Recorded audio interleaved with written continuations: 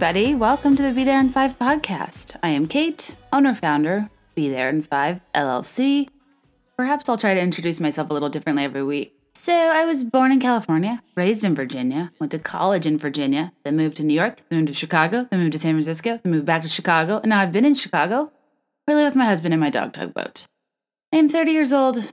I started a doormat company when I needed a creative outlet during my corporate job.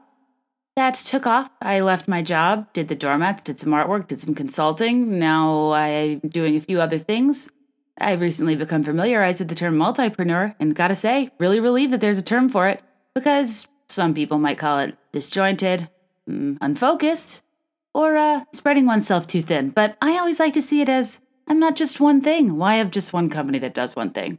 I'm gonna try 5 different things, and whatever sticks, whatever makes me that FU lip kit money, that's the weight I'm gonna arrive. I'm gonna arrive. That isn't case in point why I'm never gonna be a quote unquote self-made billionaire like Kylie Jenner. It is because I say things like I'm gonna arrive. It's like 11 a.m. and I'm still so tired. I'm mixing up my consonants. So pathetic. But alas, I'm here. I'm committed to spending an hour plus a week with all of you because I'm so grateful that you're here and you come back. And, I guess I can't blame you because I'm pretty sure this is the podcast that's, ranked 115th among self-made thousandaires. So I can understand why I would be the foremost authority on many topics. Just like Kylie Jenner, this week we learned, is self-made. She is almost the world's youngest self-made billionaire, surpassing Mark Zuckerberg, Evan Spiegel, who, ironically, she costed $1 billion when she said she didn't use Snapchat anymore. So really, I think she should pay him back because that's messed up, even though Snapchat does kind of suck. It's really alarming to think one person holds that kind of power, especially somebody with so little personality. And I'm sure she has one in real life, but she has very little personality on her Snapchat, on any of her social media properties, because she's one of those ironic cases of people that are incredibly guarded because of their fame, but conveniently capitalize off that very fame. So therefore, it's not in a mutual exchange. And it's really frustrating because when people talk bad about her, she's like, you don't know me. But then she's like she's allegedly on track to make $1 billion because of absolutely nothing besides her name and her fame. Because she doesn't have unique or proprietary formulas, processes, or capital in her business that give it that value. It's just being Kylie and putting the name on someone else's makeup. It's wild. And I guess for me, it's just hard for me to understand why people are so obsessed with her and buying so much product when I don't feel like she shows that much of herself. Like she just fell off the face of the earth for 9 months while she was pregnant, like truly did. And her stuff was still selling. That's awesome, I guess. But I don't feel like she's like funny. She doesn't really produce interesting content. And I know I've been talking about the Kardashians too much lately, but this Kylie Jenner self-made billionaire thing, it caused quite a stir in the regular world, but it especially caused quite a stir in the women's small business ownership world. So I want to address it and kind of speak to personal experience from starting a business and how I see the self-made thing. I'm less hung up on self-made as I am with the company's valuation, to be totally honest, as it seems like a PR thing. I've seen such mixed things about Kylie, and everyone's like, the people, half the world is being like, she is not self-made. That's a poor use of the term. No one's contesting the amount itself, rather just the term self-made. And half the people are like, oh my God, girl boss, crushing it. If you hate us, you ain't us. Like if you don't support Kylie, you are jealous. As if that's something I didn't know. Ding, ding, ding. Nadoy. I'm so jealous. Are you kidding me? Girlfriend plumps up her lips underage, maybe illegally. We all become fascinated with her inability to admit it. Then she says she overlines them. Then she finally says she gets lip fillers. No one cares. We already knew. And then she capitalizes on them with these lip kits by putting her name on ColourPop's manufacturing process and charging like 5 times as much as what they do for their liquid and velvet and matte lipsticks. And now she's a cosmetics empire allegedly worth $900 million. Here's the thing. Yes, she 100% owns it. That's an important thing to note. A lot of billionaires do not own 100% equity stake in their companies. That is a big deal. Secondly, I commend her because, yes, she has she comes from enormous privilege. She comes from an already wealthy family. And yes, she is essentially coming off the path that Kim paved, as much flack as they give the Kardashians. I am equal parts a critic and impressed by their rise to fame, because I think they've done it in a way that hasn't been done before. And I don't like when people discount innovation just because the content or the subject matter at hand is somewhat trivial. Like, yes, they don't have specific talent in a traditional means, but their talent is the capitalization of their fame that started small and is now huge. And that's what Forbes said on the cover. Like, it's the era of leveraging one's fame. And Kylie could have gone the route of Rob. Even though I do not think she's self-made, and she is coming from a place of privilege, and she's capitalizing off of what her sister's done. Also, it's like, well, if you're already in that position, why wouldn't you take advantage of it? And she's a person who took it seriously and channeled it into a passion and built this huge following without even really doing anything, but just like kind of staying out of trouble. And then there's Rob, who the fame has absolutely destroyed him. And he's made one bad decision after the other, and he's like still in hiding in his house. He's probably in Khloe's house. He's probably just sitting in front of those jars of perfectly symmetrical, geometric Nilla wafers, just like eating everything in sight and wallowing in his depression he can't seem to get out of. And well, I take mental health more seriously than anybody. It is hard to watch somebody like Rob just absolutely let the fame and privilege eat them alive. And yes, I know that is a tough pun because he does eat a lot, but because you kind of want to be like, snap out of it. Do you know what you could be doing? Do you know what other people would do with this platform? And he just cannot seem to get it together. Same way I feel about Lamar. Like, how entitled do you feel to just like have this level of fame and privilege and opportunity that you just completely throw it away? I would say that about Scott, but you know, I love Scott. And somehow he does make money, or he's in a lot of debt. It's hard to tell. Again, he and Kourtney's financial situation confuses me to no end, because like Kim and Khloe have partners with independent wealth outside of Kardashian fame. Scott is solely dependent on his Kardashian association, yet spends obscene amounts of money. Yet Kourtney is the only one without a business, and she's like always over it and like not wearing deodorant and not letting her kids eat Lucky Charms. Yet she takes 90-day vacations on yachts with her 23-year-old boyfriend, who aggressively comments on her Instagram, and I'm uncomfortable with that. I think I think it shows an anger rage problem. If you're going to publicly shame your girlfriend for posting a sexy photo whose family is like your mouth is being fed because of that ass, like leave it alone, Eunice. You don't need to comment like, oh, you want attention? Is that what you need to do for likes? I did not read it as sarcasm. I read it as male aggression. And if I were a 39-year-old mother of 3 kids and my boyfriend was being petty and like saying stuff like that on Instagram, I'd be like, get a life, go away. She doesn't need that. That's the thing, is Kourtney has so many kids. She just, and she's older, and I think she has perspective, and she's just not as thirsty as the rest of them, and I respect her for that, but I'm also worried about her spending. But I guess, you know, with Kylie and with her mother making 10% of that billion, she'll always be set with her family alone. But I kind of wonder how that works. Like, if you have a few family members that are super wealthy and you're like pretty wealthy, are you kind of like, Kylie, can you just pay for the plane? Like, do you think they Venmo each other? Do you think that, you know, when they go on these extravagant vacations, like Kourtney feels awkward hitching a ride on the private plane? I was going to say the PP, because Jill Zarin said that in Real Housewives of New York season 1, and I always hated it. And then if I said it without context, I would have hated myself. I just, you know, these are the things I think about. When they go to get chopped salads, they eat out of a plastic bowl. Who's buying? You know, Kourtney, 98% of each episode, Kourtney is weirdly sticking a fork in her mouth and sliding the lettuce out with her teeth and just talking with her mouth full. And it's really frustrating.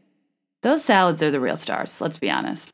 But yeah, so at least Kylie isn't Rob. Good American isn't making $1 billion. KKW Beauty's not making $1 billion. Kim Kardashian West, though, it also bottles my mind with fury and jealousy that, and I said bottles my mind because she sells bottles of perfume that millions of people buy that no one smelled yet. Buying a perfume off the internet is literal insanity. And, yeah, I don't know what the others do. Kendall models, you know, you're only but so scalable if you yourself are the talent and are the product. she's wealthy, but, probably has a bit of a cap. Her endorsements might have helped her like Pepsi, but we all know how that turned out. And also, I think I've said about Kendall, my speculations about her, but let's all call a spade, and that her meow tattoo on her lip it's not random. It has a meaning. She doesn't just like love cats, and she's not dating any of the people anyone says she's dating. But if you guys read the blinds, you know that's not news to you. But anyway, read the valuation. It's much less about the self-made word to me as it relates to outrage for this Forbes article. Like, yes, that's annoying. But that 800 million number is what's so confusing to me. They value her endorsements and such at 100 million and Kylie Cosmetics specifically at 800 million. I need to know more about that valuation because I don't know if it's right and it feels like convenient PR and it's very grounded in revenue and we know absolutely nothing about her actual business model. To give you an example, I was reading a lot about this because company valuations are complicated methodologies that are a bit of an art and a science and all have different coefficients for value. An example would be Avon, a major cosmetics company, generated $5.7 billion in revenue in 2017. But the company's valuation is $1.5 billion. Their annual profit was like $273 million of that $5.7 billion. So you can be an extremely high revenue generating company, but profits matter, margins matter, cash flow matters. And even Avon, they manufacture many of their own products.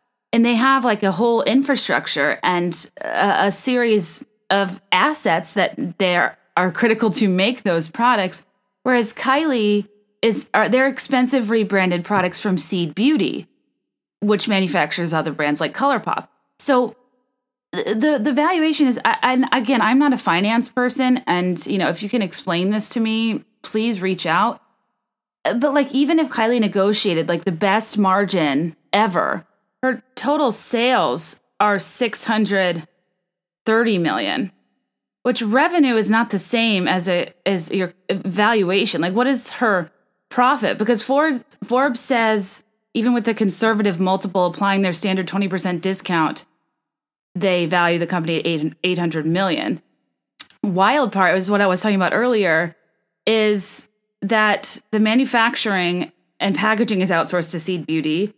The sales and fulfillment is outsourced to Shopify. Finance and PR is Chris, and she has 5 part-time and 7 full-time employees working on Kylie Cosmetics. So to be fair, she's really light overhead, very low cost, and she outsources everything to third parties. Truly, all her job is marketing and branding, and like herself not screwing up. Because what's like kind of crazy to me and semi-volatile sounding to me is that all of the products and processes, like none of them are proprietary, none of them are unique to her. They don't have patents. They don't have capital that really has value outside of her public brand and persona and her being in the public's favor. So she has to be careful to keep people interested in her. And otherwise she needs to be making new formulas and new products and building out her own manufacturing, because that way it's proprietary and you can't get it anywhere else. But if we're tired of Kylie, won't we just, buy it from other Seed Beauty brands? I don't know. It's hard to say. It's hard for me to gauge the longevity of the company, and for me to gauge, ultimately like the resale value, because she, the owner, is the brand, and there's nothing about the business that's repeatable to another person without her, or without a manufacturing process or a proprietary formula that you can't get elsewhere. So this is where I get a little confused. But I will say it's incredible of her to propel herself from just being a gossip topic about her lips to now running this empire. And I won't take that away from her. But the difference between Kylie being self-made and starting this business and you or I doing this business is that, for example, I made a few example rugs of turn off your straightener and turn off your curling iron because I thought it was a cute idea to remind yourself on your way out the door for fire safety purposes. And I was, taking cabs home and freaking out at work thinking I was going to burn my apartment down. I figured out a way to get the letters on a mat. It took me months. I put them on Etsy, hoping to sell one or two. They were basically prototypes just to see if there was interest because I didn't want to spend a ton of time or money making something that nobody wanted. A radio station in Australia finds it on Pinterest, the Turn Off Your Straightener mat, posts it, and it gets hundreds of thousands of likes in a night. And I wake up and they're sold out. And I don't even ship to Australia. And it was a huge missed opportunity. And I have hundreds of messages asking about where to get them. And I don't even have a product. Like, I don't even have a thing I make. So I'm scrambling, trying to figure out how to get these things made. And the only reason I hand paint them is because I was turned down from every manufacturing facility because I couldn't meet the minimums. I didn't have the money to put up. The way economies of scale work, the more product you buy up front, the cheaper each individual unit is because of the discount. And the lowest minimum I found to print on these mats was $2,000. And that was a singular SKU. So that had to be just Turn Off Your Straightener, for example. I didn't know who had straighteners and curling irons. I didn't know what other SKUs I want to make. I didn't want to lock myself into a lot of inventory because that's when you find yourself having to offload it and selling to residual inventory places for like next to nothing just because you don't want to house so much inventory. So I wanted to be careful about that. I got turned down from literally everywhere and everything because I wasn't a thing yet. I wasn't big enough and I wasn't important enough for them to spend their, resources on figuring out how to make my product in an efficient manner that I could afford. So that's the big difference here is I don't discount what she's done with her fame and with her existing fortune, but not having that existing, name where people will listen to you and will, do you a favor and will work around some of their parameters to learn how to incorporate your business. Like if I was somebody, these places would have talked to me or if I had the cash to put up to take the risk on the minimums, these companies would have helped me. It worked out because it became like this whole handmade thing and movement for me where I all of a sudden like really appreciated and got into things made by hand and things that take a long time and get, engaging with a customer that appreciates a more artisan grounded product as opposed to a mass produced one. But that, I think it's hard for me as a person who spent years and lots of time and lots of money begging people to work with me that never did and still won't. And I've had to literally piece together with nothing every step of the process and I 100% own my company. I'm 100% bootstrapped. I have no investors, no nothing, and I have no debt. But that's also because I didn't sleep or leave my house for 2 years while I figured this out, and I had to leave my corporate job in order to keep it going because it is a dream of mine, but it also, as I've been honest about, I struggle with having this whole different skill set and background that year by year, as I'm not in the corporate world, I'm becoming more and more irrelevant. And I have these incredible fears that I'll never be able to make the same amount of money as an entrepreneur. And that I kind of chased a dream that is ultimately going to be a lot more work for a lot less money. And that in the end impacts my family. So, and I say this not in a way to complain, but just to be transparent about the conversations I have in my own head, because these are the things real entrepreneurs deal with. Do I love what I do? Am I proud of what I do? Am I, glad that I learned the art of hard work and grit and perseverance and resilience? And I starting a business is an education an MBA would have never given me. It's an education no one can ever have unless you do it. And it's an incredible experience that I have no doubt has ancillary value to the rest of my life. But it is hard for small business owners to tease out how much personal fulfillment and day-to-day satisfaction in your work, how much that matters relative to income. Because income gives you a lot of freedom. Doing what you love gives you a lot of freedom. Which freedom is more important and what's better for your family overall? And those are tough conversations real entrepreneurs have that Kylie Jenner will never have. And so when people are upset about self-made, sure, like me, they might be a little jealous. They might be equal parts impressed. But just remember, too, that there's a lot of people who work their ass off and will never see a percentage of that sort of success. And thinking about how many mistakes I could have avoided and where I could be now, even if I could have just put down like 50 grand starting my business, the scale would be totally different. the process would have been so much more efficient. I could have hired people to do my job instead of have had to do it myself. And it's, so that's what's hard about it. But you know what? Good for Kylie. Maintain the perspective of we only have our own experiences. And if that's what Kylie Jenner was born into, I think she's done a pretty damn good job of making herself into something and being taken seriously as a businesswoman, and good for her. I think the only part is just like, oh my God, she's only 20. She can't even legally have a drink yet. She has a kid and $900 million. I mean, it's so wild, but because I think of myself at 20, and I truly was just in one constant state of hungover. The hardest I ever worked was like to sign up for classes in college. I would sit there like a beautiful mind and map out my schedule so as to go to class as little as possible, never have a class before noon, and to pack them all in one day. So I essentially had like 4 or 5 days a week off. I mean, that was my idea of success at 20, was just doing as little as possible, having the most fun as possible. Honestly, my biggest problem, will my fake ID get me into Sharky's tonight? Because I was young for my grade. I turned 21 when I was a senior. I went to college when I was 17.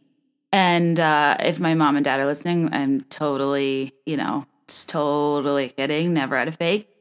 They're not listening. That was a stressful time to be alive.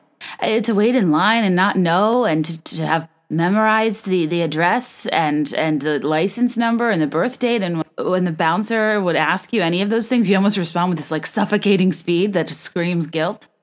The most treacherous was, them asking for a second form of ID, which I, of course, did not have. But, being the forward thinker that I am, I would write a check to the name of the person on my ID for some unknown amount.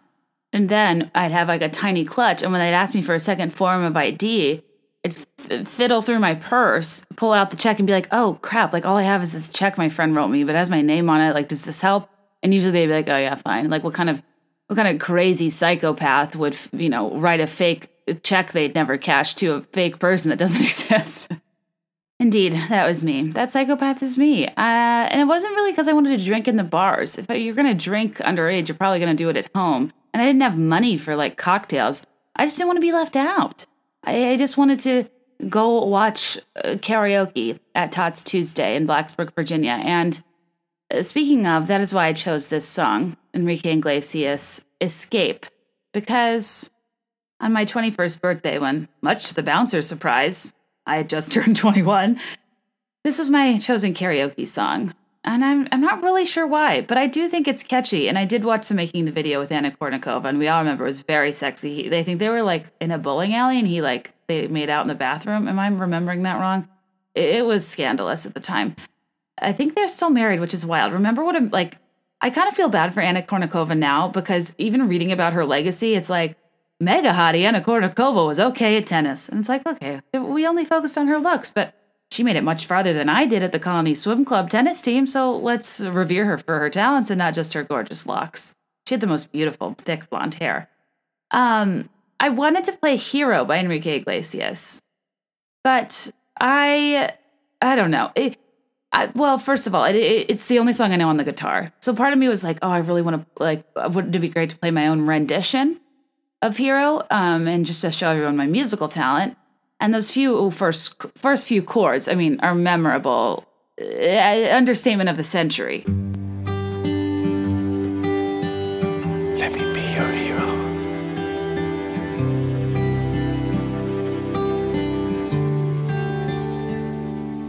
Would you dance? Now, having said that, you're probably like, oh yeah, that's literally plucking 4 guitar strings. And yes, it is. But it was a real crowd pleaser in its heyday. The only problem was, the general discomfort I felt of whisper singing to people at the beginning. And if I had started this podcast out by being like, let me be your hero, you might have thought it was like a creepy ASMR podcast and not listen to the rest, and I couldn't run that risk. So Escape it was. And I'm kind of into the message because, as a love song, you can run, you can hide, but you can't escape my love. Whoa, yikes. I will find you. It's kind of my brand of love. I find that deeply romantic. And that's why I wanted to get married. Some people are in it for the love, the commitment. the family, all that. And I'm in it for that too. But I was like, man, this is great. He can't leave. You can run, you can hide, but you can't escape my love. You physically or you're contractually bound to me. And no matter how, thin of a dusting there is of Pirate's Booty cheese powder on all of our furniture, you're going to think twice about leaving now. And that I find deeply romantic. Love lifts us up where we belong. We can be heroes forever and ever. I like the idea of my partner being a little bit stuck, because if anybody's the bad roommate, it's me. I'm a very bad sleeper. I go to bed really late. I have very weird eating patterns. I'm not one of those people that eats at tables. It's a good idea. It's a great invention. Love the concept of a family dinner. We sit down, we eat. When you leave the table, you're done. But really anywhere that I can be, sitting, standing, perching is fair game for me to be eating. And yes, inevitably there is a small crumb trail, but I really am getting better about it. And I did buy a miniature dustpan at the Home Goods yesterday. And it truly is looks like a joke. Is this a dustpan for ants? But kind of, because it's going to prevent ants. And I'm really not like other people eat in bed, right? That's not insane. My family makes fun of me. I shouldn't tell this story. Literally, this comes up 3 or 4 times a year. One time, I, spilled an entire quart of wonton soup on my bed, on my mattress. And it was an accident. And I did what I thought was right. I sopped up what I could of the broth. I pushed until I could push no more. And I salvaged the wontons and ate them and lamented the loss of my broth. But if you spill an entire quart of liquid on a mattress, there's really not a lot you can do. There just isn't. And my family seems to think it's so foul that I kept that mattress when, do you really think I have the kind of money to buy a new mattress if I'm eating a quart of wonton soup? Usually that's a side, not your full meal. I just don't know what they want me to do. Money doesn't grow on trees. Mattresses just don't magically show up in boxes at your doorstep. Oh, wait, they do, because everybody has a mattress sponsorship on their podcast but me, and thanks for rubbing it in. Forget mattresses. You know what I need? I need a Warby Parker for pillows. Every time I buy a pillow, I hate it, and then I can't return it because that's gross. Send me 5 pillows. I'll pick the one I like, return the rest, create a proprietary antimicrobial pillowcase that enables you to reuse the pillows in a safe manner and let the world just sleep soundly, knowing that they got to try 5 different types of pillows and pick the best one that's for them, and they're not just being held hostage to the one that they got from Bed Bath & Beyond for $60. It's so much money for a freaking pillow, but it's important because you use it every night, but it's not an exciting purchase, And I don't care what anyone says, that My Pillow infomercial thing it's no bueno. I have tried that. It is hard as a rock. I just want to be able to put 6 pillows on my bed that are the perfect contrast and height and fullness that I can sleep on with, the comfort of a cumulonimbus cloud. It's like in hotels, you have the best night's sleep of your life. Is it because you're not in your house, or is it because the bed is perfectly tailored for the best night's sleep? I struggle with this. I only like sandwiches that somebody else makes. I only like coffee somebody else brews. If I mix myself a cocktail, I'm like, this is garbage, but Greg shakes it and pours it in a glass, and it's the best thing I've ever had. I don't really get how that works, but something about someone else doing something just makes it feel or taste better. And I cannot figure out why hotel pillows are so great. And when I buy pillows, it just feels like a hodgepodge of nonsense that's in my way, and I can never get the perfect neck height. Speaking of sleep and what I mentioned earlier with whispering, do you guys know what ASMR is? I kind of breezed past that, but I'm not sure if that required explanation. Real quick, because I think it's really interesting. Okay, so it stands for Autonomous Sensory Meridian Response, and it's kind of like the feeling of when you would get goosebumps. The way it's properly defined is a static-like or tingling sensation on the skin that begins on your scalp and moves down the back of your neck and your spine. And it's this low-grade euphoria that is a result of audible or visual stimuli. So you hear something and it gives you the chills, basically, or you get goosebumps, and it kind of is this really soothing feeling you can get as a result of listening to or seeing something. In this case, it's listening to something, because people have these YouTube ASMR channels where they whisper like this. And if you talk into different sides of your mic, I don't have the setting on. You'll hear it in different ears, and it's really relaxing for a lot of people. A lot of people work to ASMR tapes. A lot of people fall asleep to them. If you're not familiar, if you objectively listen to these, they sound creeptastic, like weird stuff. It almost seems like fetishy, but it actually isn't. And I know a lot of people that listen to them. And I'm all about YouTube videos to fall asleep. Like I listen to hypnosis, I listen to affirmations. The other day, Greg walked in the room and I was listening to a tape and it was like, I am beautiful. I am nice. I am perfect. I am going to do okay in life. I am not hungry. It was like the dumbest. I don't know. I've heard Tony Robbins say he listens to affirmations at night, and I'm like, well, what if you can laugh all you want, but if I wake up, perfect, focused, and not hungry, the joke's on you. But I'm not as big of a fan of those. I really like Native American woodwinds. Those are some of my favorite videos to listen to at night. I love ones about abundance, like manifesting abundance, because if you listen carefully, noises of one of those handheld money things that like you press a button and tons of cash flows out. And I think that it's also actual noises of the Federal Reserve printing money. I don't know. I mean, it's so absurd. But anyway, sometimes I'll put on ASMR to see if it will soothe me to sleep. But the joke of ASMR is that the most popular genre is to whisper mundane tasks in like role play into the mic. So either you can go on YouTube and look up ASMR and you will see that someone checking you into a hotel has, 800,000 views. A small optometry exam has like 1.2 million. Millions and millions of people are getting on YouTube every night to have some random chick whisper in their ear, role playing that they're at a routine medical exam, their annual physical. It's like, it is a chore for me to go to the dentist once a year, even though I'm supposed to go twice. And you want to like relax and meditate in your sleep to the tune of a dental exam? It's interesting. And I will say, I haven't looked it up in a while. And a few years ago, ASMR was very much like about these mundane tasks and friendly people you might interact with day to day, but it has gotten notably creepier. Just a heads if you should hop on YouTube. But I also noticed Elle or some magazine that's like their shtick, kind of like how Wired does complete this Google search with celebrities. There's there's a magazine that I guess is having celebs do ASMR, and I just saw Gal Gadot did one, and color me intrigued. I gotta say, I don't think I have that sort of auditory sensation, because it doesn't really work for me. It doesn't really relax me. If anything, I do it as a spectator sport. I invested in this microphone, so if this podcast thing doesn't work out, I'll probably, I could always secretly start a channel and collect a small fortune, because Lord knows I can talk for a while. I could be one of those people that does the 8-hour-long YouTube videos that talks you through your entire night's sleep. It's not a bad idea, because when you whisper, you don't sound bad. Unless you sing the whisper song. I actually really like that song is the craziest bass I've ever heard. That's a good one. It's the Yin Yang Twins. It was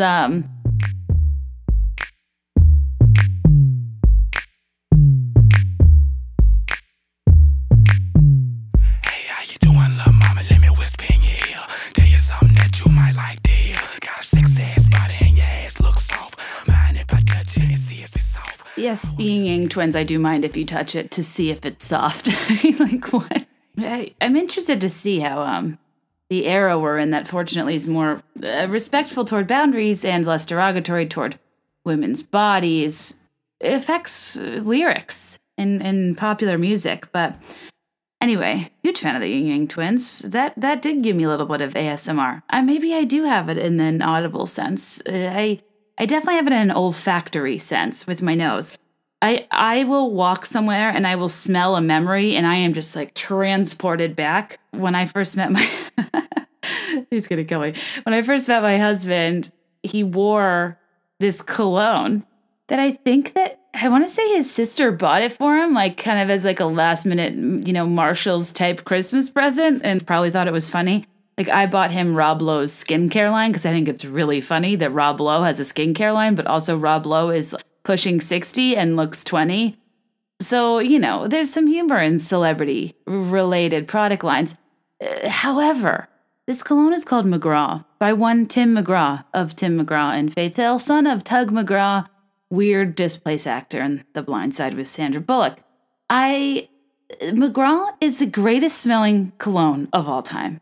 And I still am really pushing for him to wear it. I think he might have changed the formula, and I've been looking for some older bottles on eBay, just even like spray on my pillows. It reminds me of a time in life where, I don't know, it just really takes me back to like a sweet time and life and our relationship, and I really like the smell. I think people feel that way about their partner's cologne or whatever, regardless. But just a hot tip, if anyone's looking for a gift, for your son, for your significant other, ladies love McGraw. Buyer beware. It might attract other ladies in the wild because it is that good. And keep going. This isn't sponsored by McGraw. I do like Tim McGraw's old music though, with the exception of Indian Outlaw, which I'm pretty sure is no longer politically correct. I feel like I talk about country music a lot on this podcast, which is funny because I keep holding strong that I'm not a huge fan, yet I have a lot to say about it. I also was at a country western bar because my sister just moved here and she lived in Kentucky, so, wanted her to feel at home, needed to take her to a country western joint. And there was live music, and the band kept playing original songs, which, it's not the Grammys, it's not the Grand Ole Opry, this is not your one shot. Like, play some Kenny Chesney or put a sock in it. And I was so excited because I thought I wasn't going to know a lot of this stuff. Like, I thought they'd get up there and play, I don't know, Kelsey Ballerini or whatever is popular right now. But they truly played every song I've ever mentioned in this podcast. Because they're good songs. They played Strawberry Wine. They played Sold at the Grundy County auction. I mean, they played Colin Baton Rouge, which I think I've gone on record saying that is such a better alternative to Friends in Low Places, which is so overdone. I honestly, if they had played Toby Keith's I Love This Bar, I would have been done right then and there. I actually do need to see more female representation in country cover bands, though. I feel like it's a lot of men, and the 90s were very dominated by male artists, hence why a lot of my favorite songs are sung by males. But I mean, I love some, Trisha Yearwood, Dina Carter, Martina McBride, some Joe D. Messina, the Dixie Chicks. I mean, Goodbye Earl is the original by Felicia. As you all know, I think any man of mine is the better alternative to Man I Feel Like a Woman. But I feel like cover bands aren't going to play these songs. Like, if a man got up on stage and tried to sing Goodbye Earl to me, I would be like, say hi to my drink in your face. This is a female's anthem. Get out of here. And that's what's hard about country music, though, is like the storytelling. Sometimes it's so irrevocably depressing what the content is that, like, so deep and dark and too literal and spelled out that, like, I can't even believe sometimes these artists want to sing the songs because they're going to have to go on tour and sing about this every night. Prime example, Concrete Angel. Like, has anybody ever gotten in their car and put the windows down? It's a nice summer, beautiful day. And, just cranked up Concrete Angel? No. Has anybody ever, had a late night group hang to the tune of Whiskey Lullaby? That song spent too many weeks on the radio. Why did people like it, listen to it, encourage it? I don't really know that it raised much awareness for the realities of alcoholism, given that Brad Paisley then came out with a song called Alcohol, completely, raising up all of the perks of this drink that was deadly to the protagonist of Whiskey Lullaby. So, in general, Brad Paisley is kind of a problem for me, but okay, Brad Paisley, his songs are like bad AOL instant messenger buddy info quotes.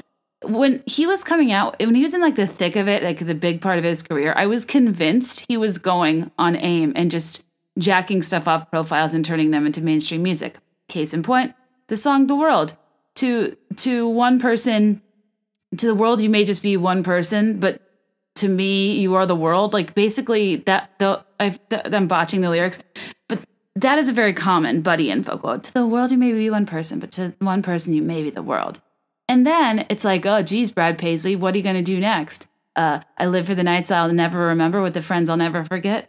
Oh, wait. In the song Alcohol, the chorus says, you've had some of the best times you'll never remember with me, alcohol.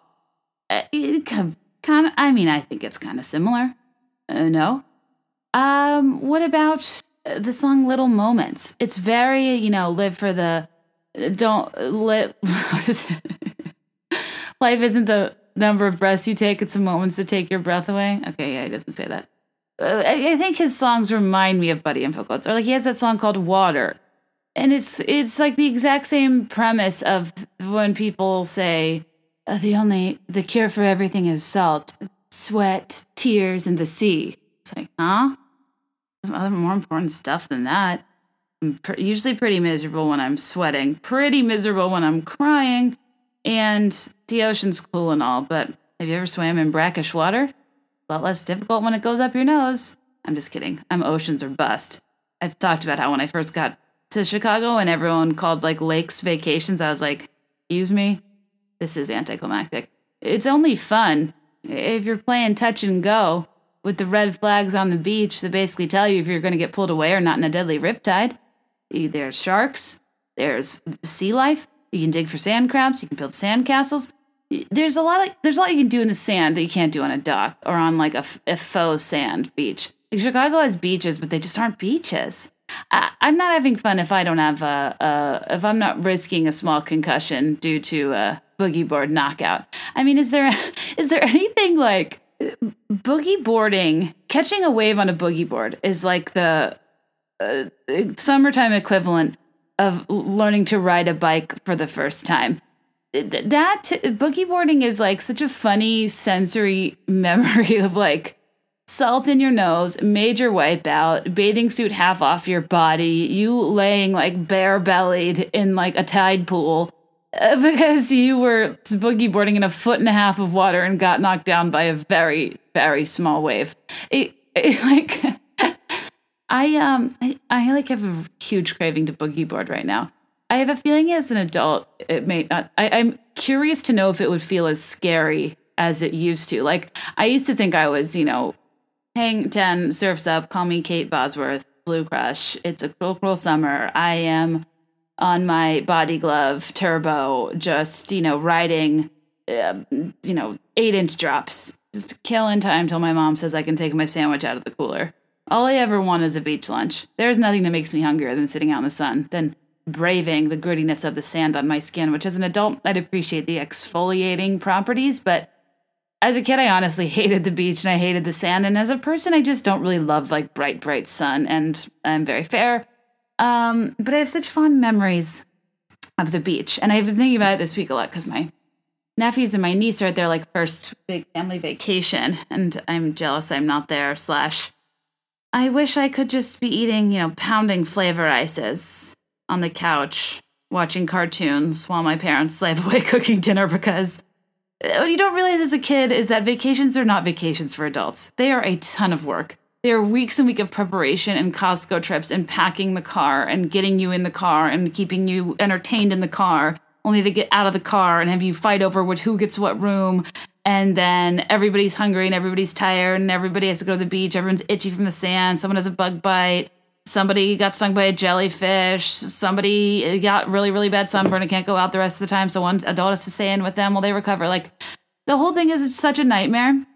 And my parents, they used to like, every year we'd go on these week-long family vacations. And they're like my best memories in life. And like a few years ago, I realized that they would go out on a canoe, like on the Sound. We'd vacation in the Outer Banks of North Carolina. They'd go out in a canoe and they would like take a cooler, and they called these things mommy and daddy drinks. And they looked delicious. They're these bright blue slushies that I think we thought were like Slurpees. And we're like, oh, that's fun. My sister's going to stay in with us while we watch, My Date with the President's Daughter. And my parents are out eating ices. How romantic. No. Basically what these blue slushies are called Blue Lagoons. And it's tequila with a side of blue curacao. It's just like a giant cup of slushy tequila. Because my poor parents, who worked hard all year and had 3 annoying kids all 2 years apart that were very needy and ungrateful, needed like a minute to themselves to have a slushy, beachy cocktail.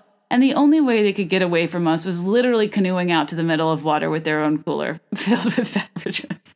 It makes me laugh so hard because it's so something I would do. It's something I do now with the dog. Like sequester myself in the bathroom with a glass of red. I'm like, just for the love of God, I need 2 seconds.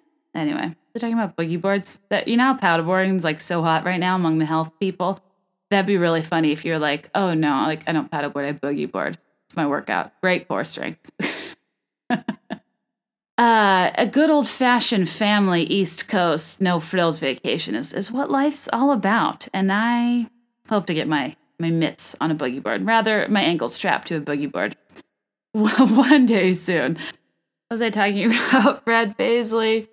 Oh, how his songs are so stupid and they remind me of Buddy Info quotes. I get he's trying to be a comedian, but he's not Weird Al. Like, you almost have to decide. You can inject humor into lyrics, but it doesn't have to be so much shtick. Like, the song Ticks is straight up creepy. It's creepy. I want to search you for ticks. That's creepy. That's not cute. I don't know. I just wouldn't be surprised if he comes out with a song, you know, don't cry because it's over, smile because it happened. You're only as strong as the you're only as strong as the cocktails you drink, the friends you keep, and the tables you dance on. Do I average saying that quote like 1.3 episodes?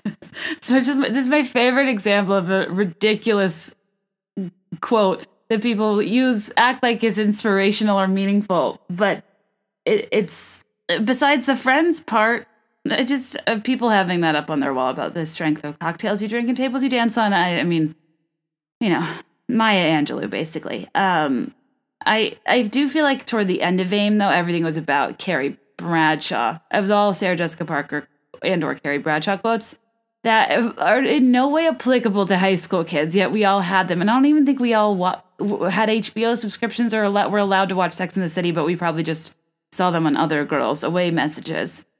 Like, what's the one that's like, maybe some women aren't meant to be tamed. Maybe they're just looking for someone just as wild to run with. And it's like, oh, okay. Okay, sophomore Haley, you're not meant to be tamed? What's the wildest thing you've ever done? Like worn shorts that, you know, were shorter than fingertip length? I mean, like, what are people talking about? Like, they need someone to run with who's just as wild? And there's the other one that's like, I'm someone who's looking for ridiculous, inconvenient, all-consuming love. And it's like, oh gosh, no. Have your own thing. Be in love, have emotions. It's intense. Falling in love's great, but like, not a great message. So yeah, anyway, I won't be surprised if Brad Paisley has a song come out called I Like My Money Right Where I Can See It, hanging in my closet. Ha, shoes. I love shoes. Spend all your money on shoes. Go into debt for shoes. Bleh. I get so annoyed. I like Sex and the City, but I feel like, and I like the entire arc as it ended up. As you know, not the movies, even though I loved the first movie, not the second. The best quote to come from Sex and the City was the finale, and by the time the finale rolled around, we weren't writing those quotes in our buddy info. The one where she's like, the most exciting, challenging, and significant relationship is the one you have with yourself. Yes, Carrie. It's not all about Sex in the City. It's about finding yourself in the city. And I gotta say that finale in American Girl in Paris Part 2 is killer. Killer. Great show finale. And I love, speaking of great TV moments with music, I love Le Belle et Le Bad Boy. It's a kind of slow rap song in French when she's like power walking around the city after Alexander Petrovsky lays a hand on her. What a jerk. But doesn't it like all come rushing back to you when you hear this? Ils s'étaient rencontrés sur les bancs de l'école, entre une heure de colle, de maths ou un cours d'espagnol. C'était une fille fun, fanat de football. Lui ne craignait pas les balles, c'était le goal. Ce qu'il lui promettait, c'était des balades en corvette. Pour l'instant en survette. I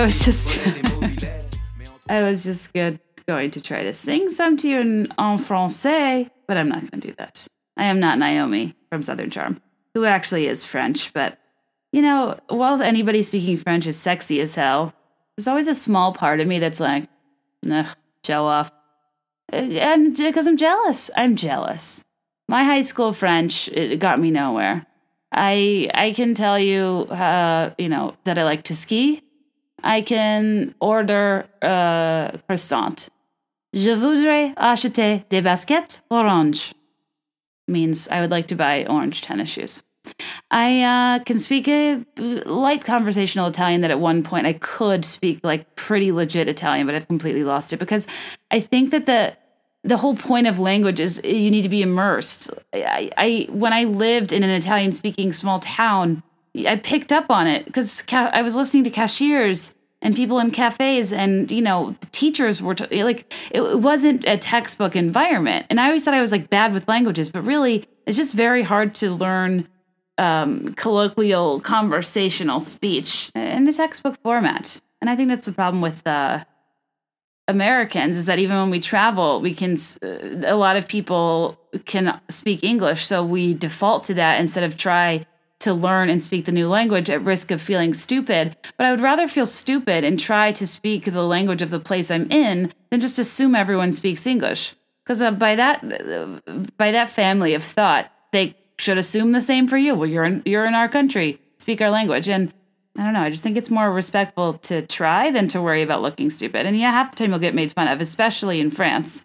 I know the stereotype is like French people are rude to American tourists, and I don't like stereotypes, but I have to say that has been my personal experience, so it is not a stereotype. I've had some good experiences there, but in general, I just feel like Italians and Greeks were the most friendly, I felt, of the Western European tourist destinations. Unless I went into a French sneaker store to buy orange sneakers and to ask to buy them in the present tense, in which case I would crush it. Other than that, don't have an ear for languages. Okay, let's backtrack here. Languages: La Belle et la Bad Boy, Sex and the City, Buddy Info quotes, Brad Paisley. I think I need to end this train. He also has that song, My Everything or She's Everything. So does Michael Bublé. I love a song, dueling songs with the same title, a riff off.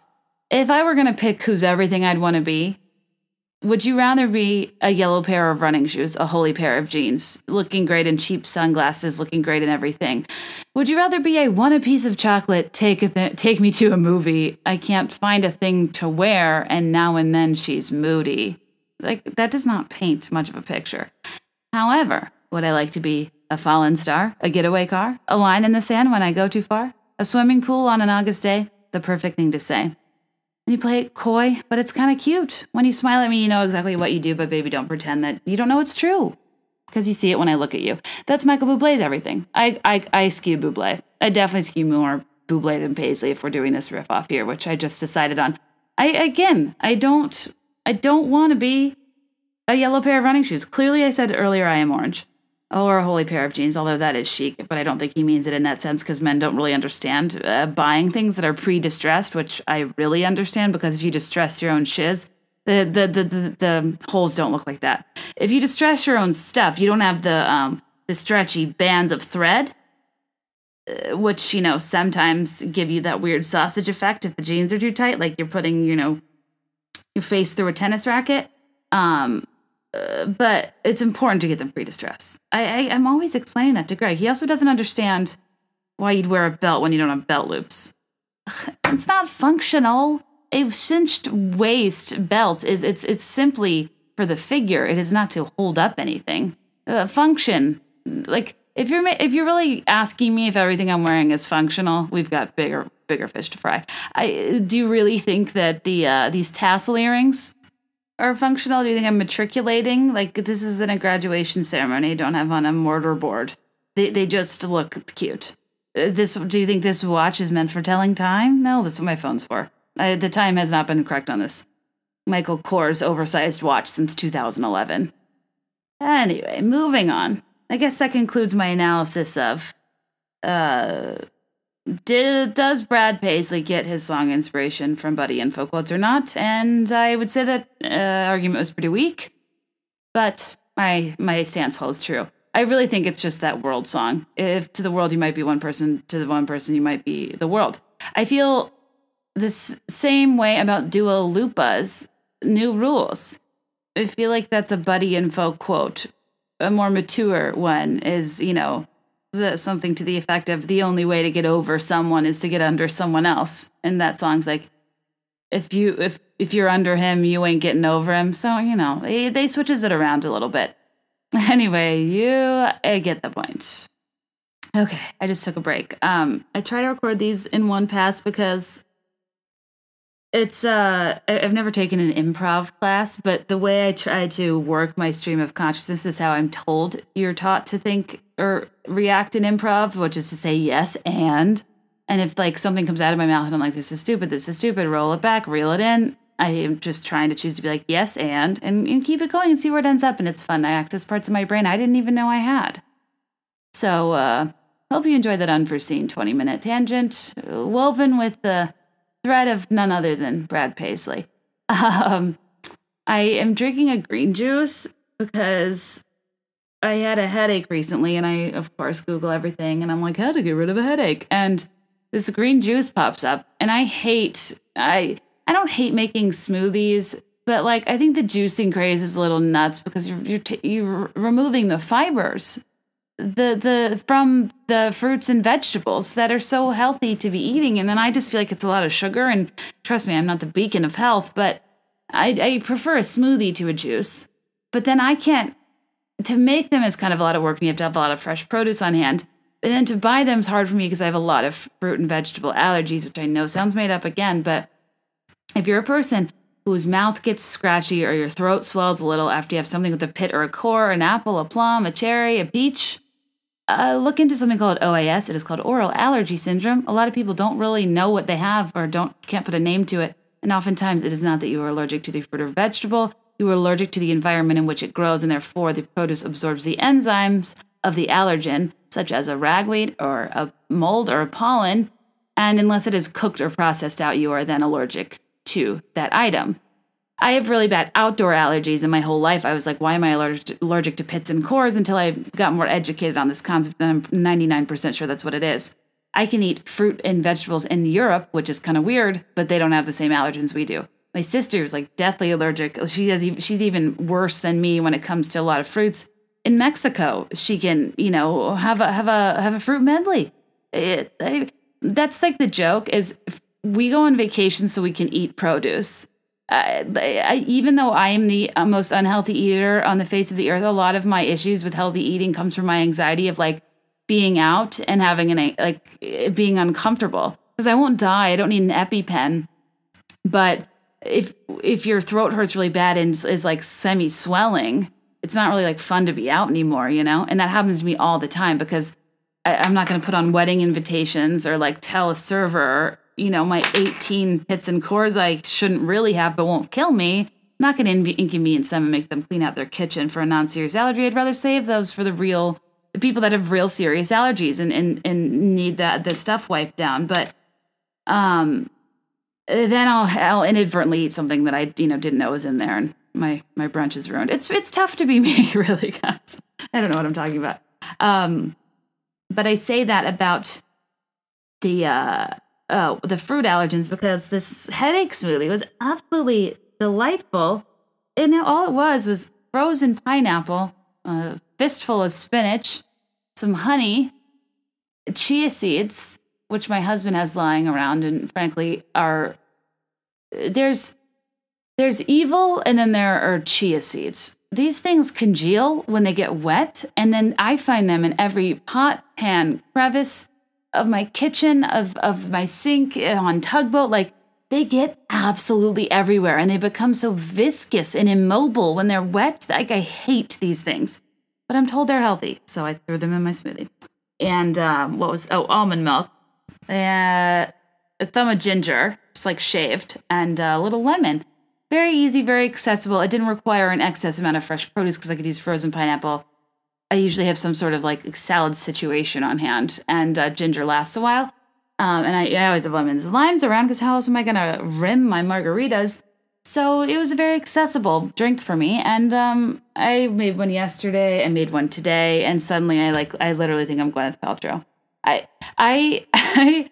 I go through these delusional phases where I actually think I'm transformed, and I have 2 green smoothies, and I'm like, health is a lifestyle. I am a human embodiment of purity and health and wellness. Toxins, you don't have to go home, but you can't stay here. I didn't choose healthy living chose me. And I just think that I am perfect, and I feel badly for everybody on the train that, is drinking a soda. And I just am like, do they even know what that sodium and carbonation does to you?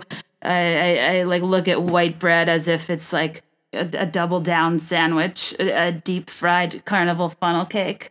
Do you remember Double Downs? It was KFC. Actually, this is very ketogenic now that I'm thinking about it, maybe. Well, except for the breading. They came out with a breakfast sandwich that instead of bread, the thing that held your sandwich together, that I think was like egg and cheese, maybe, was 2 pieces of fried chicken as bread. America. Remember when Ariana Grande liked the donuts and said she hated America and Americans were fat? I don't know. I feel like she was just drunk and being stupid. And not that that's not offensive, but I don't know. Those are the things I don't really understand, that what gets people up in arms. I think like everybody is a person who is young at one point, who drinks too much at one point, who says something dumb at one point. They don't mean it, but maybe they think that's what other people want to hear. They're saying it for a laugh. They think that that's how people talk, and then they have their own life experience and come into the world and realize the type of person they want to be, and they change for the better. We're kind of in this funny time where you're guilty of things you may or may not have done 20 years ago out of context. And while I want people held accountable to any criminal actions, sometimes I think crimes of character are tough because people do evolve. And, just like we love Drew Barrymore, but she was like 11 and doing cocaine on the set of E.T., we're not holding that against her. She needed to learn. And sometimes I think people, are weird in high school and weird in college, and to grow out of it. I mean, I cringe at times thinking that like if somebody was listening to this who only knew me in high school or only knew me in college, and like I was in like a weird time in my life, or feeling depressive, or only caring about the wrong things, or like pursuing being popular over being a good person. Like we all go through phases where we think things are important, or we become more a product of the people we're around and the place we are than the person we are deep down. And I think, we're all titled to a bit of that evolution in a sense. Like I was thinking about the other day, do you remember when, maybe I'm shallow, but do you remember being younger and like the only thing that mattered was being hot? Like somebody calling you hot was like the ultimate compliment and that you like strove for. And now if somebody said that to me, I'd be utterly insulted. I mean, I'd be like a smidge flattered, but I just would be like, oh, that's the one thing you want to point out. And I think, that's something somebody would say who doesn't really get called hot very often. It's like, I would be so insulted. But honestly, like, it's just funny to me that I lived a part of my life, like dieting and exercising and doing stuff, not for me, but because I wanted to improve like boys' opinion of me. And it's just so not something that as a 30-year-old I care about. And sure, I'm married, but even if I wasn't, I have so much more peace with like who I am than I ever used to. And I know everybody says it comes with age, but it really does. And you couldn't pay me to care as much as I once did about just being hot. Like, what does that do for my life? I wish I could go back and just tell myself how much more important it is, how much farther it gets you in life to work on other aspects of your personality. It's so much more impressive and important. And it's such a better time investment to care about being smart and well-read and funny, and to be of service to the people you love, to be articulate, to work on your communication skills, to foster your friendships over your fleeting relationships, and to believe that if all of those things are your priority, you will be such a grounded and such an interesting person that anybody should be so lucky to date. I think the emphasis I felt on looks in my youth really held me back and really made me a lot more depressed than I should have been, because of being like so surprised when I gained a lot of weight in college, or feeling like all my friends were so beautiful and boys always wanted to date them and never me. And like these things just like tortured me. And you get to a place where you're so delusional that you forget your looks have absolutely nothing to do with who you are and what value you bring to somebody else or to a relationship. And it takes so long to dig yourself out of that hole. And I was thinking about this because I just watched I Feel Pretty, Amy Schumer's movie, that I've been meaning to see forever. And I was really excited about it because I like the concept. When I saw the trailer, it's like, oh, cool, like a Shallow Hal for, being pretty. That's interesting. And I didn't take it as seriously as the people who were so outraged that she wasn't ugly enough to have the right to be so self-conscious that she would need a head injury to feel good about herself. I don't think that was the message. The whole point that was lost among people that just like to get mad about everything is that self-esteem issues don't discriminate. And we have such a hard time as humans looking at the people that have the things we don't have and feeling any empathy for them, because we can't imagine being anything short of elated if we weren't experiencing our own shortcomings. So it's less about that she wasn't ugly enough to be self-conscious, because that's not fair. It's not a product of what you actually are and what you look like. It's a product of how your different experiences throughout life have shaped your perception of who you are and how much weight you've put in them. And an offhanded comment from a guy, mixed messaging from your family growing up, having one or two bad experiences, that can reframe the entire way you see yourself. And that is the problem.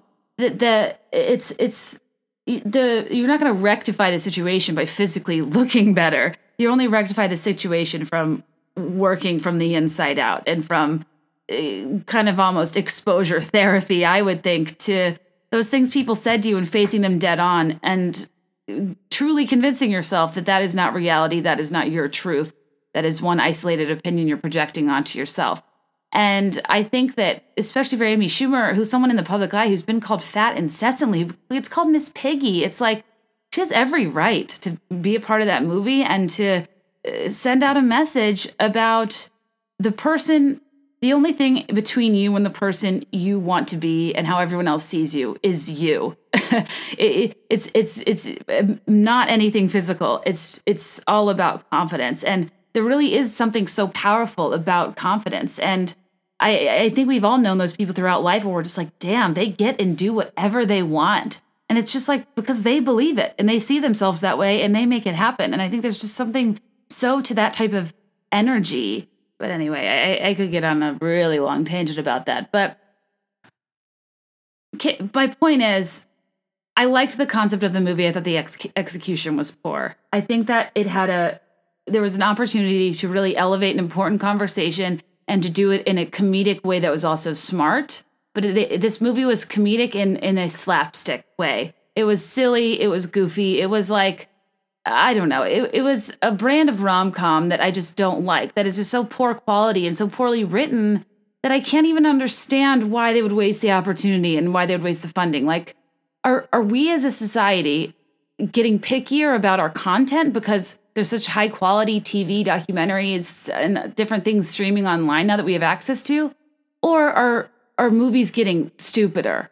To quote the family Chantal's mom in 90 Day Fiancé, things are about to get more stupider. Because every movie I see gets worse and worse, and the concept isn't bad. They just are written like we're a bunch of blubbering idiots. We were ready to have a more elevated movie about that it could have been funny too. I like when things are equal parts lighthearted and thought-provoking, which is something I think Nancy Meyers does well. I think she has a new movie in the works, and I am waiting with bated breath. Nancy Meyers is the antidote to my poor cinematic experiences for the past decade. But anyway, guys, I should get to step in. We started with Escape, and I mentioned I wanted to start with Hero. I love a hero-related song. I love Bonnie Tyler's Holding Out for a Hero. But actually, ever since I went on my honeymoon, we were in Greece, and there's this Euro stand called Lucky's in Santorini. That was what dreams are made of. Freaking love a Euro. I love a street stand. I love a kiosk. If it has four walls, I'm not interested. I need the meat to be spinning on a spindle, and I need it to be a combination of vague meats like lamb, beef, and pork. I need a crap ton of tzatziki, and I need the fluffiest cumulonimbus pita, much like my cumulonimbus bedding, because using the fluffiest, largest cloud type is the best way to describe something that is indeed pillowy. I I love a gyro, and when I was on my honeymoon and I wanted to eat there for every meal, like, any bright, diversified, cultured tourist, I kept saying, I need a gyro, a la Bonnie Tyler. And now I will never be able to think of anything else for that song because I'm a person that makes up songs to myself and sings them all the time. To Tugboat, to myself, to anybody who will listen. And so I can't do Bonnie Tyler, but I think I'm going to do Mariah Carey because this song it's important and it's good and it's before its time because she comes to the conclusion that the hero lies in her. And it does. And that's what I was talking about with self-esteem. It's like we have so much unharnessed power we need to take advantage of. And when we're at our lowest points, we need to sweep ourselves off of our feet. And when you wait for your time, your circumstances, your environment, your partner, your friends, your family to pick you up off the ground, because you've got to do it yourself. You put on your mask before the person next to you. Self-care is absolutely everything, and self-accountability is absolutely everything. Just ask Teddy Mellencamp. She gets paid a lot of money to just tell people, just ask, like, an accountability coach is basically like a professional texter that makes you feel awful about yourself. And that is a job I do not want. Nor would I pay someone to do. You want a professional nag? Are you insane? Anyways, the point is, I'm saying we all can realize that for ourselves. And I say this as a person who, in talking about being in an odd crossroads in my career, I need to do this too, because it's very easy for me to feel sorry for myself, to see a competitor doing better, to see a 20-year-old, making $1 billion off of lip kits. This week, another doormat maker was on the Today Show, and I got flooded with messages of people being like, oh my God, like this girl's on the Today Show, you were the first person to put words on mats. Are you so pissed? Or like, you need to make this style or whatever. And like, in response to it, I just put up on my Instagram story, like, if you want this type of mat, go to this person's page, and I linked her, and she's awesome, and she's been in the game for a while, and support her, and I'm not going to rip off her styles. And I also am not mad that she got press. Like, a few years ago, I would have been mad, but only from a place of why didn't I, why not me? Why didn't I capitalize on that? Why didn't I have that idea? And I would just be jealous. But I honestly believe there's a place in the sky for everybody. And I honestly believe that even in the most cluttered of categories, you can find your niche, you can find your unique value, and you can make yourself sellable, even though a lot of people are essentially doing the same thing you are. Is it frustrating when I see people passing me in the lane that I feel like I sometimes created? Yes, but also it means you did something right. And it means your next idea is only going to be that much better, hopefully. And the position I'm in now, even though having scaled back a little on doormats and working on other things, I'm more excited for myself because I was able to, see Hoda with the other girls' doormat and be like, you know what? I hope one day Hoda's holding my things that I'm working on, that I'm proud of, that I've pivoted off of doormats from, because I believe that I have more to bring to the world. And that's where I'm trying to come from. And that's where I would encourage anyone to come from who's feeling jealous or competitive or like people are encroaching on their territory. You can constantly create your own territory. There is not a finite space that you can claim. And if somebody encroaches on it, yours is just, it's done. Your share is over. You have to remember that being supportive is by far the best thing you can do for your own headspace and to be a helpful contributing member of the community of entrepreneurs you're in. And I cannot believe I cannot live in a world without believing that you won't get much farther by supporting people than undercutting them or undermining them or talking badly about them. And I know I talk bad about a lot of celebrities, but yeah, I'm talking strictly in business here. I try to support people when it matters. But anyway, what was I talking about? Oh yeah, being your own hero. I'll let Mariah Carey do the rest of the talking. But I hope everybody has a good week. As always, if you could subscribe, rate, review, it would mean the world to me. Your review on iTunes won't go through unless you create a unique username under your settings. You have to keep making new usernames until it's unique. And so just like type a bunch of numbers and hope for the best. It would be my suggestion. And if you want to support the podcast, go to BeThereIn5.com. Wait, nope, that's not it. well, you can buy doormats at BeThereIn5.com and BeThereIn5.etsy.com, and among other products we make that I probably should talk way more about on this podcast, but I fear wear out, and wear out is a powerful and very real thing. So instead, what I meant to hawk was patreon.com, patreon.com/BeThereIn5, because $1 helps me keeping to do this podcast. Sans sponsors, we're on episode 25, which is crazy. And I still don't have sponsors, but I also haven't really actively pursued them, and that is something I'm working on now. Again, can't feel sorry for myself if I'm not sending out the emails and hustling. I just feel incredibly awkward talking about myself and selling myself, and if anybody wants to help me with that for a very small hourly rate, reach out. But anyway, guys, I hope you have a great week. Thanks, as always, for joining, and as always, let me know your thoughts, and I'll let you know mine. I'll be there in 5. Just kidding. I'll be there in 5, I swear.